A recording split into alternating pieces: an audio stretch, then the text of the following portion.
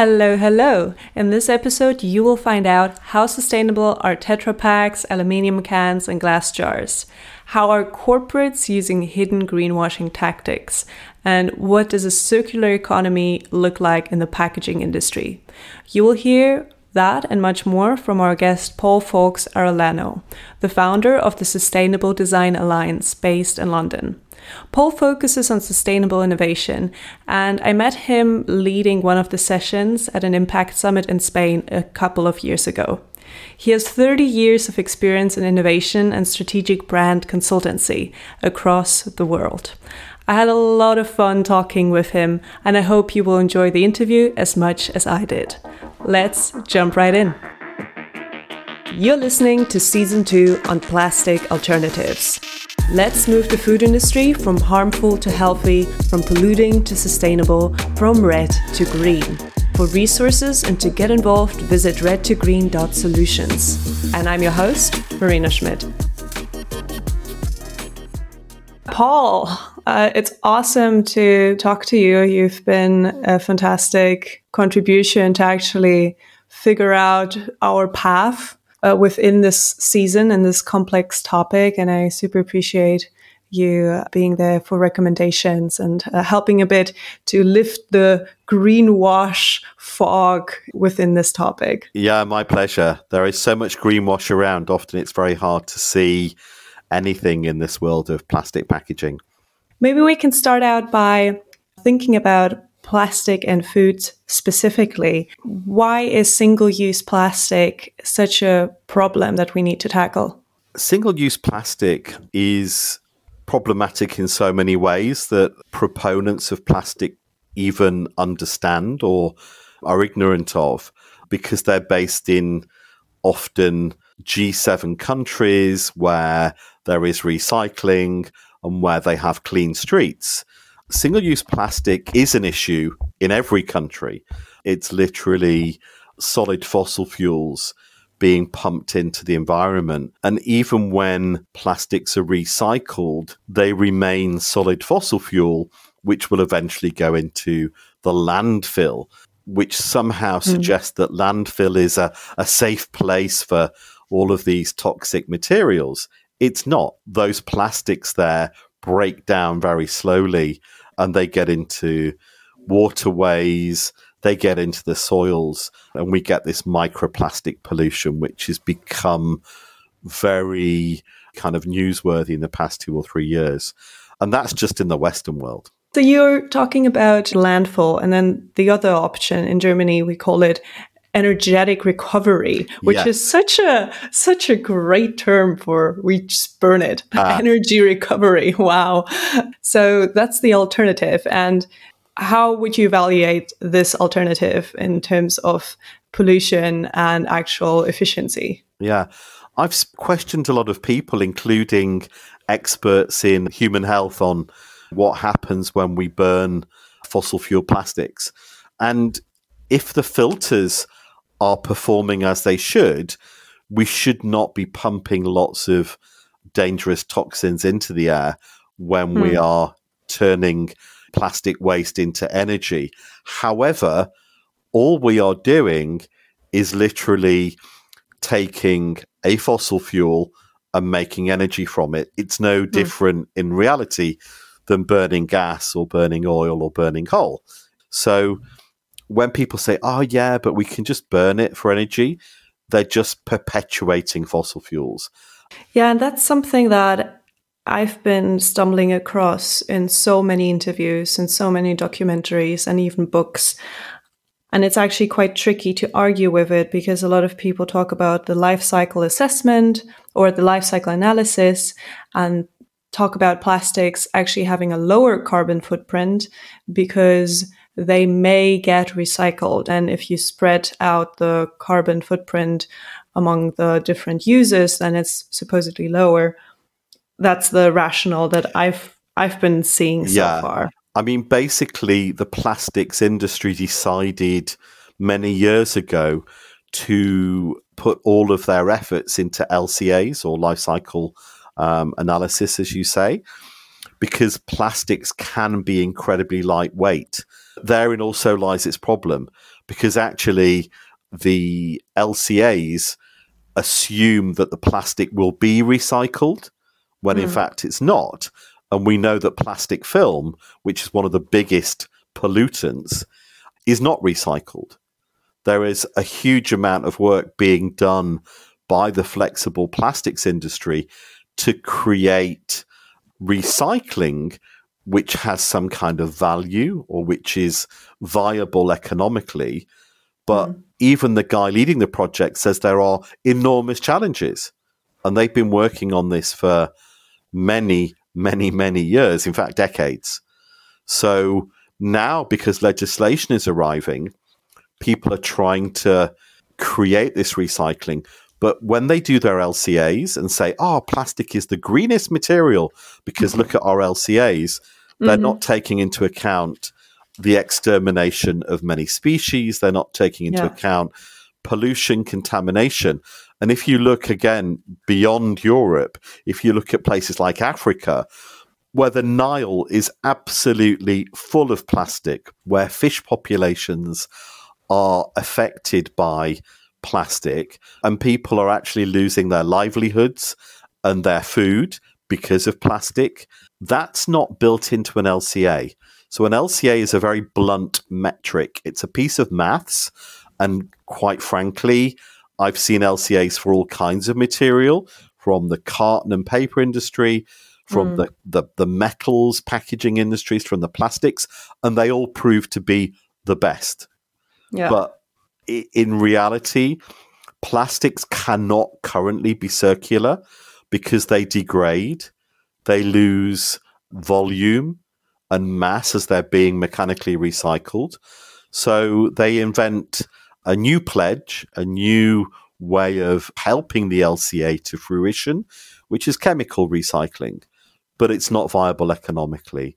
And again, it's been worked on for 3 decades and we don't have the progress. So this LCA is a political lobbying technique, not something that I would regard as true science, because in reality, those LCAs pretend that the plastics are kept in the loop, that they are recycled, which clearly does not happen. The only country that claims it does that is Germany, and that is mainly by burning things or shipping them abroad. Yeah, and the shipping things abroad is something that's so often overlooked. So there's this whole thing about pushing the responsibility towards, for example, the Asian continent, right? Saying, well, they need to get their stuff together. But actually, Indonesia, for example, is getting all of the waste from America, from different developed countries. They barely handle their own waste, and now they get more waste from supposedly better equipped countries, which should be able to handle their recycling. So who can blame them, right? Absolutely. I mean, luckily in the UK, we've been able to lobby our government and have the export of waste to Asia cancelled. So we will no longer have direct export. However, what you discover when you talk to the Environmental Agency is that British waste mafia, and that's the only way to describe them, they are not official recyclers, they are waste mafia, will truck that material to other parts of Europe from which they will then ship that waste. And what we've seen by investigations actually carried out by experts in waste shipment is that there's a whole illegal network. Right now, UK waste is often trucked to Turkey. And once it's in Turkey, you have no idea where it might go, because they're certainly not handling it. They don't have the facilities to deal with the huge amounts of plastic waste. So it's going somewhere. And that somewhere could be anywhere in the world, quite frankly. And to be honest, recycling is not the answer anyway. And the plastics industry, I mean, this is what's coming out now. We're seeing more and more whistleblowing from people involved in these lobbying efforts. So PBS, the American documentary channel, had a great documentary early this year where the people who put together all of this recycling will save us knew that this was not viable. And they began by saying, we as a plastics industry won't pay for it. Local government and national government, and ultimately, therefore, the consumer will pay for it. Therefore, we keep our profit margins. And they did that knowingly, and they've now admitted that on camera. Interesting. Is that the Plastic Wars documentary, or is that another one? Yeah, that one. Fortunately, we have Netflix, which tells us the truth, or PBS, or BBC, or Deutsche Welle. We have all these media sources who are going behind the scenes, like Sky News, and we can see the pollution being burnt in Asia. There it is, with European brand names on the plastic being burnt illegally in Asia on little piles and suffocating people. So that's what happens very often. Plastic is not being burnt in beautiful European waste facilities. Yeah.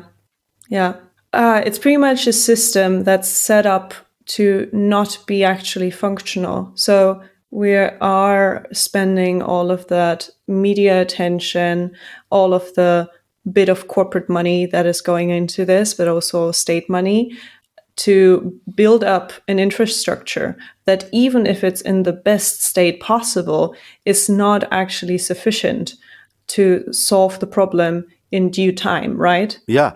And what you've just said, the plastics industry expects the state, i.e. the consumer, not just to pay for the packaging once, but also to pay for its disposal.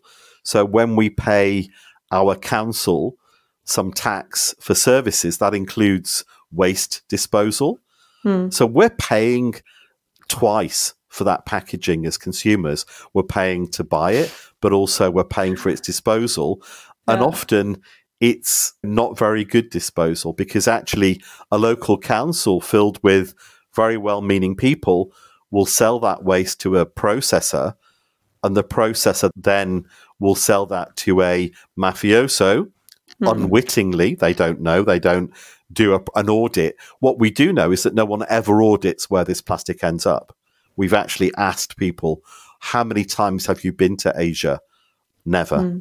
So we ultimately are being duped by the industry, and they pay nothing for it, which is why now campaigners are asking for proper plastic taxes, because that's the only way to bring up the price of plastic, which is subsidized with trillions of dollars of fossil fuel subsidies, to a rate where we see the true cost of plastic and plastic pollution. I recently listened to a podcast episode by the Bioplastics Podcasts featuring Dana Breed, the Global R&D Director of Packaging and Sustainability at Coca-Cola. So her way of describing why plastic is circular is the following. They designed a bottle with 30% bioplastics, but it's still 70% petroleum-based feedstock. They say this is actually the better way of doing it in a circular manner, because if it's biodegradable, then you actually are losing the material. So you need to create the material from scratch if it biodegrades. Now, what I find interesting about that is that they haven't even touched home compostable or industrial compostable solutions, like they don't exist. Like it's just the distinction between, well, this is recyclable and this is biodegradable, and biodegradable is not circular. And that's not the first time that I've seen this sort of line of argument. How would you respond to that? I think it's really interesting. Beverages and food is different, because actually beverage plastic is much easier to recycle, because the food contaminates. You get like mayo or oil or any kind of greasy stuff on plastic, and it's really hard to mechanically recycle. So beverage plastic is different. And in a way, she's absolutely right to say that compostables are not circular, because in fact, the whole point about circularity is keeping the resource in the loop. But it's very disingenuous to pretend that plastics are circular. They would only be circular if they were being refilled. So interestingly, when Coca-Cola took a partnership with Loop, which is a refillable system, the bottles they provide working alongside TerraCycle are made of glass. So if they truly believed that plastic was the most circular material, why then, working with Loop, would they put in a heavy glass bottle?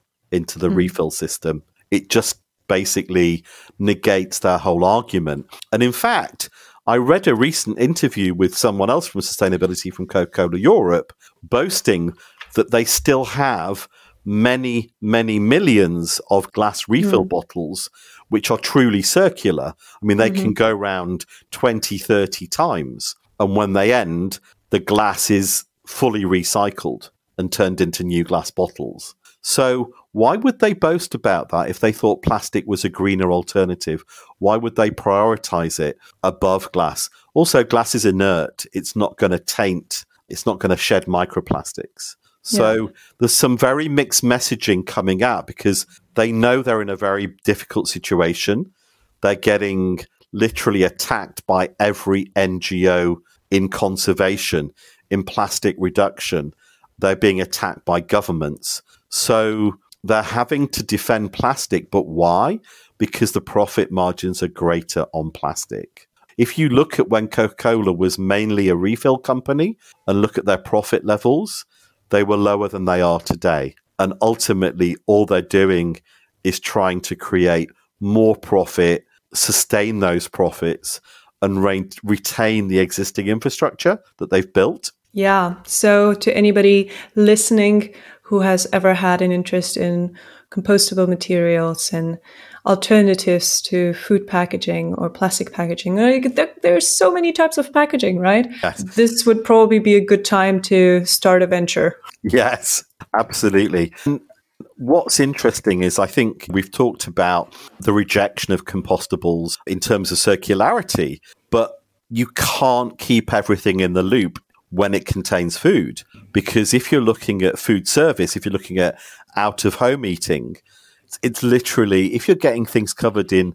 mayo and oil and ketchup and salad dressing, what are you going to do? So actually, there is a massive role for compostability for outdoor eating of food and takeaway food, because actually you can capture that and you can, through the composting process, there are great new technologies for creating bioenergy or for turning that into something that you can feed it to microbes and do stuff, or bacteria. There are bio solutions that can be seen as being somewhat circular, but ultimately there is a huge role for compostability in outdoor eating. We can't take it off the table. So I think if things are being sold in supermarkets, let's try and use resources that can stay in the loop.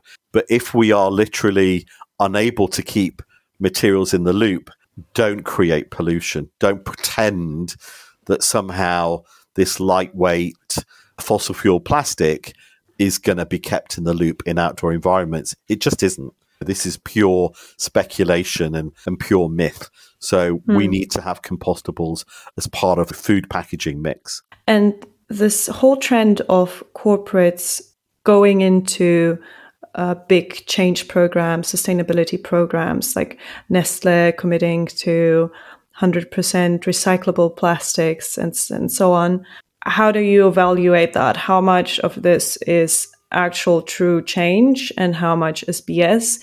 And at the same time, one also has to say, well, it's a step maybe in the right direction, but it's actually still not to a degree that's actually sustainable. Yeah, you've hit a really good point, because if you don't hit your target, if you don't achieve the pledge that you make, there is no action from government. There is no action from consumers or industry. So you can make all these pledges and then fail them. If you analyze the pledges, the pacts, the alliances to end plastic waste, the targets, if they don't hit them, there is no consequence. Therefore, it's incredibly easy to make these sweeping statements. Yeah. And the big difference is it theoretically recyclable or is it actually being recycled? I saw a great comment today by someone who's a real authority saying we now have to start differentiating between recyclable and collected and recycled, because actually lots of things are recyclable at a cost, but there's not even a collection methodology. How would you evaluate brands that boast about their products being 100% from recyclable plastic. Like there is this plastic bank, for example. They describe their plastic as social plastic. They are basically putting a beautiful gloss on the fossil fuel industry. And what is plastic? It's just, it's fossil fuel. Therefore, all of this is just ridiculous, because even if the plastic is 100% recycled, it's still 100% fossil fuel. It's the thing we're trying to get rid of from all of our other sectors. When I go to the supermarket, I've been doing a 30-day less plastic challenge. And actually, it really made me question, well, if I have coconut milk in a tin can or in a Tetra Pak, well, which one should I buy, right? Yeah. These daily confrontations with what is actually more sustainable become very apparent. So on a personal note, if I would be evaluating between a tin can of coconut milk and a Tetra Pak, I think in terms of health, a Tetra Pak may be better. And in terms of sustainability, a tin can may be better. Yeah, the inner lining of both, the thing touching the product, is fossil fuel in both cases. Yes. So you basically, you have a choice of either a fossil fuel lining or a fossil fuel lining. If you had it in glass, it would be inert, because the glass itself, it doesn't need any further lining. Yeah. So this is the sort of conundrums of consumers. What would be great would be a carton without a lining, a carton with some kind of biolacquer made of some kind of tree resin or fruit peel kind of lacquer that kept the product fresh, that stopped you having to have product interacting with fossil fuel. And I think this will come. I think you will notice that the carton companies, Tetra Pak, Sig Combi Block, and Elopak are all working on a fully bio carton that will be fully recyclable. And they're getting closer and closer. Because the Tetra Pak, or let's talk about general carton companies, it's not as recyclable as many people think, right? Yeah, I mean, Tetra Pak are running adverts currently in the UK talking about their sustainable credentials, because they know they're under attack. The people who are lobbying for plastic reduction are not fans of Tetra Pak, because they know that globally only 20% of cartons are recycled. Wow. And yeah. So 80% of cartons, and they hate people to know this figure. They absolutely hate people. Even within the UK, which is a big recycling nation, you're looking at less than 60% probably of cartons being recycled. And when we say recycled, we mean the pulp from the carton being separated, the aluminium being recycled, and the plastic component being burnt. So that plastic layer within Tetra Pak is being burnt. It's not being turned into some beautiful new plastic bottle or film. Not as far as I'm aware, unless they've managed to change things in the last 6 months. All these packaging companies are playing a kind of lobbying battle. They're trying to win our hearts. But people are aware. People are able to find information on social media and make their own choices. And it drives people to sort of say, but I don't have a choice because my supermarket doesn't give it me. If you want to be truly plastic free, you cannot use supermarkets. You have to choose a much, much different route. Yeah, and for the month that I've been reducing plastic, including still now, I actually stopped eating any plant-based alternatives because, well, all of the ones that we have here that I've seen, they are packaged in some way in plastic. I was so disappointed. I bought this one which was packaged in carton just to open it, and then it was packaged in plastic.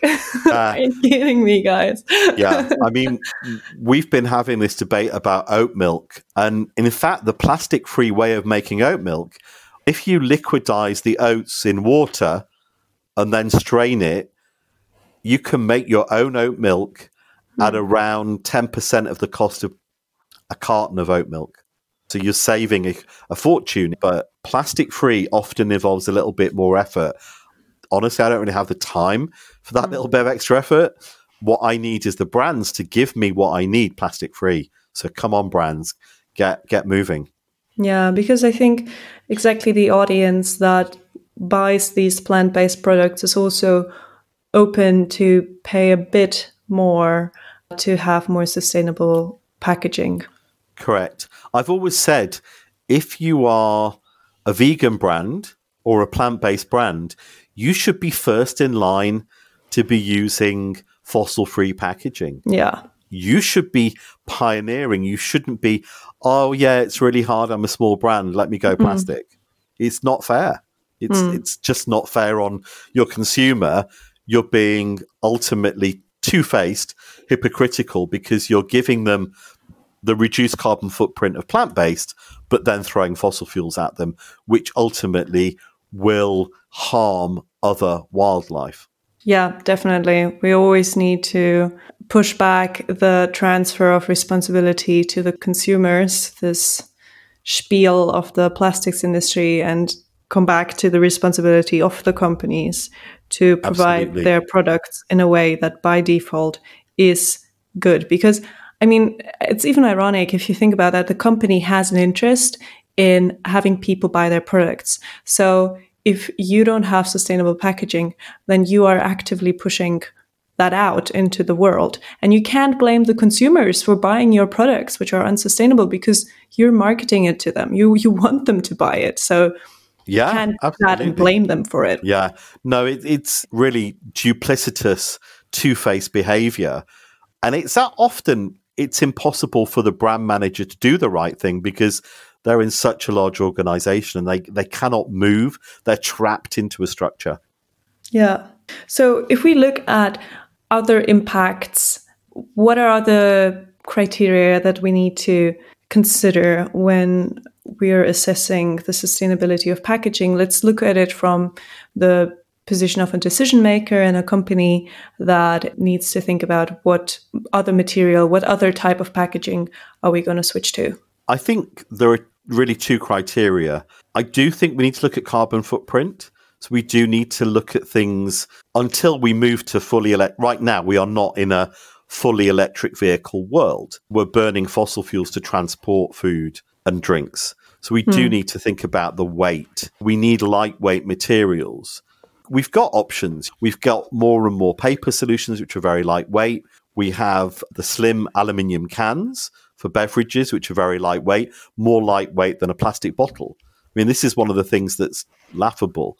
You know, an aluminium can weighs less than a bottle because the cap of the bottle is so heavy as well. It's crazy. So that's one thing. But then we need to add to that, does this pollute the environment? Is this going to kill wildlife?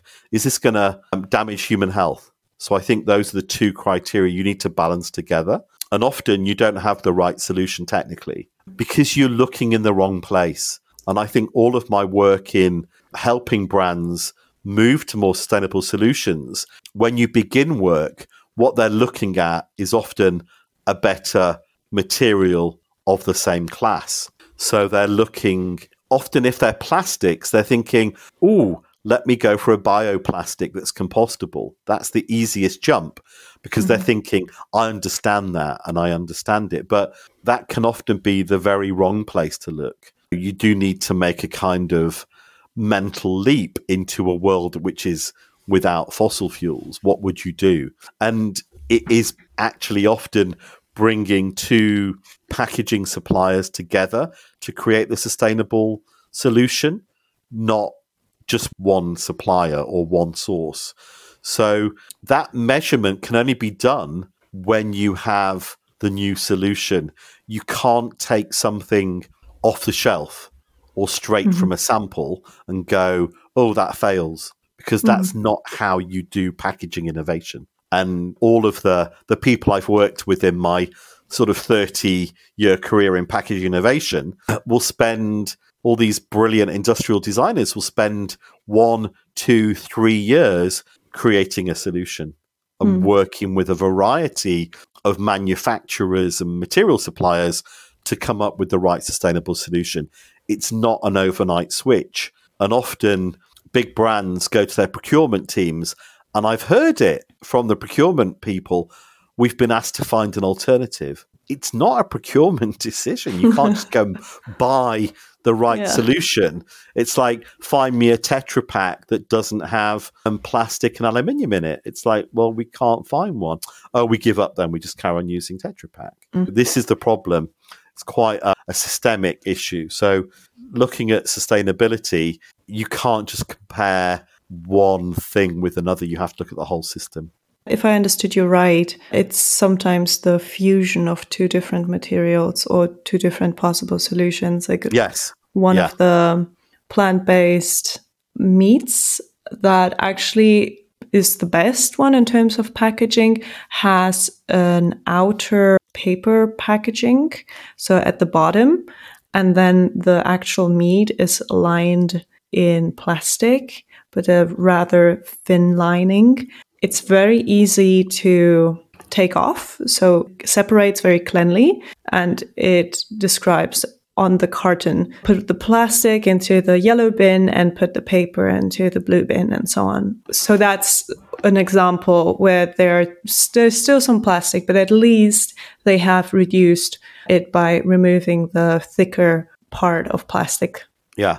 The interesting thing looking at plant-based meats is there is a plastic-free solution to sell the product frozen rather than fresh, because any fresh product needs protection.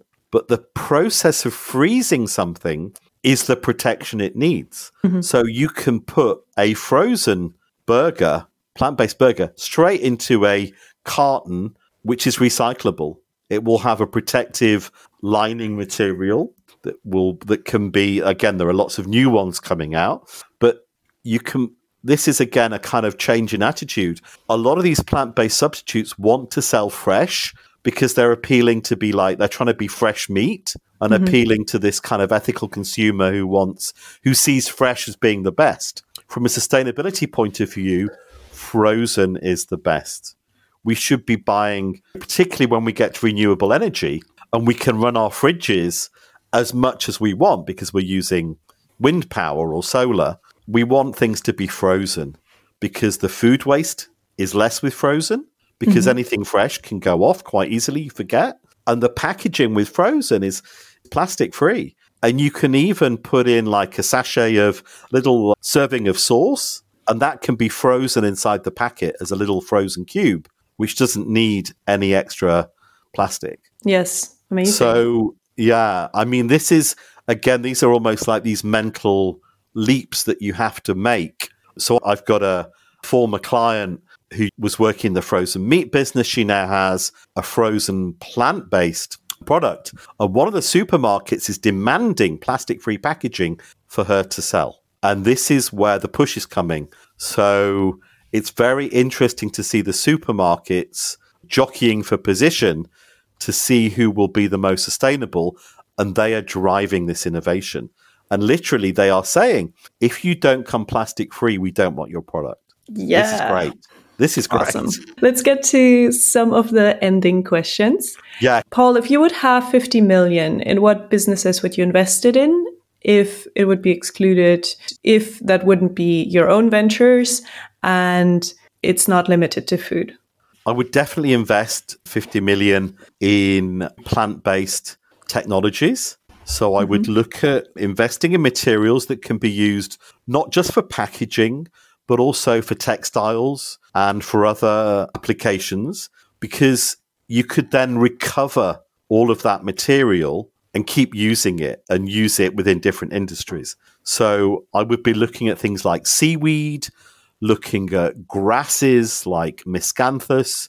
I would be looking at really interesting, fast-growing products that perhaps we're not using today. But I would also be looking at introducing things like leaves, which may add some kind of longevity to that material. I would be looking to invest in some kind of forest which makes great circular materials. And this forest could be of shrubs or plants or grasses. And it would be also giving huge amounts of space for biodiversity, because it would all be allowing huge amounts of butterflies and bugs and monkeys to survive in that. Yeah. And you would find a way of cropping without destroying the environment, because what I've realized, I grow a lot of my own food. If you take leaves off things carefully, the plant keeps growing. It doesn't die. So that would be the way forward for me. What upcoming packaging innovations or trends are especially interesting for the food industry? I think the most interesting thing for the food industry in terms of packaging is what I might call kind of additives or natural additives. What can we harvest from nature, from orange skins or seaweed or apple seeds or mango leaves, that can be added to quite standard packaging that will make it somehow added value.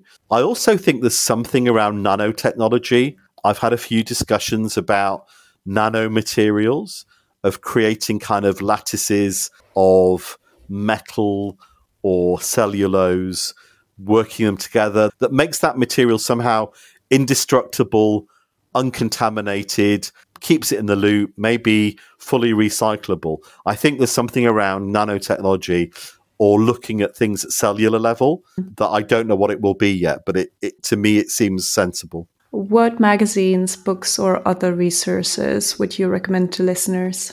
I'm tending to read a lot of books at the moment, because I think a lot of the magazines and online resources are printing press releases. They're not analyzing things. So often, to get the true information, you need to read a book by an author who spent 2 years really understanding the topic. So top of my list is a book called Green Swans by John Elkington, who's someone that I followed for decades. And it has a foreword by Paul Polman, who used to be CEO at Unilever. That would be my sort of top recommendation. If you haven't read The Donut Economy by Kate Raworth, that would be like my second book. I think everything that we do has to basically fit into the donut economy to give fair wages and a proper life to everybody in the world. Otherwise, why are we doing it? It just doesn't make sense. And then in terms of books that I would recommend, number one about packaging and all products would be one that's called Products That Last. One of the authors is Dr. Marcel Den Hollander, who is someone I talk to a lot, who really informs my ideas. So Products That Last, I think, is a great book. It's quite simple to read, has lots of photographs, lots of diagrams. So it makes the circular economy really easy to understand. And then finally, one which is very heavily about packaging and product design is one by Jane Penty, which is called Product Design and Sustainability.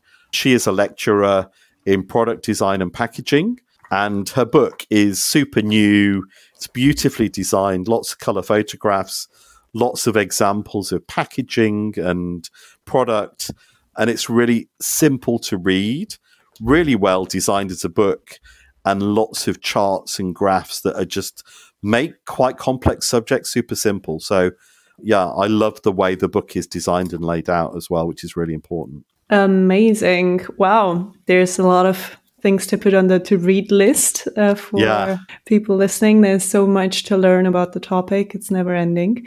Thank you so much, Paul. This was extremely interesting. I think I could keep going asking questions for the next 5 hours. Yeah, it's a big topic.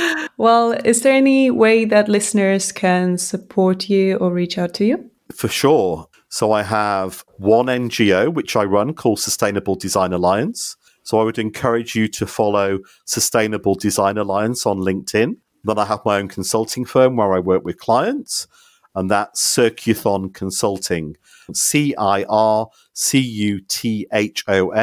Consulting. Awesome. Thank you, Paul. Great to talk to you. If you like Red to Green, remember to subscribe and share it with your colleagues or friends who could be interested. To volunteer in industry research, marketing, or writing articles, check out redtogreen.solutions. There you will also find resources mentioned in the episodes. Let's move the food industry from harmful to healthy, from polluting to sustainable. from red to green.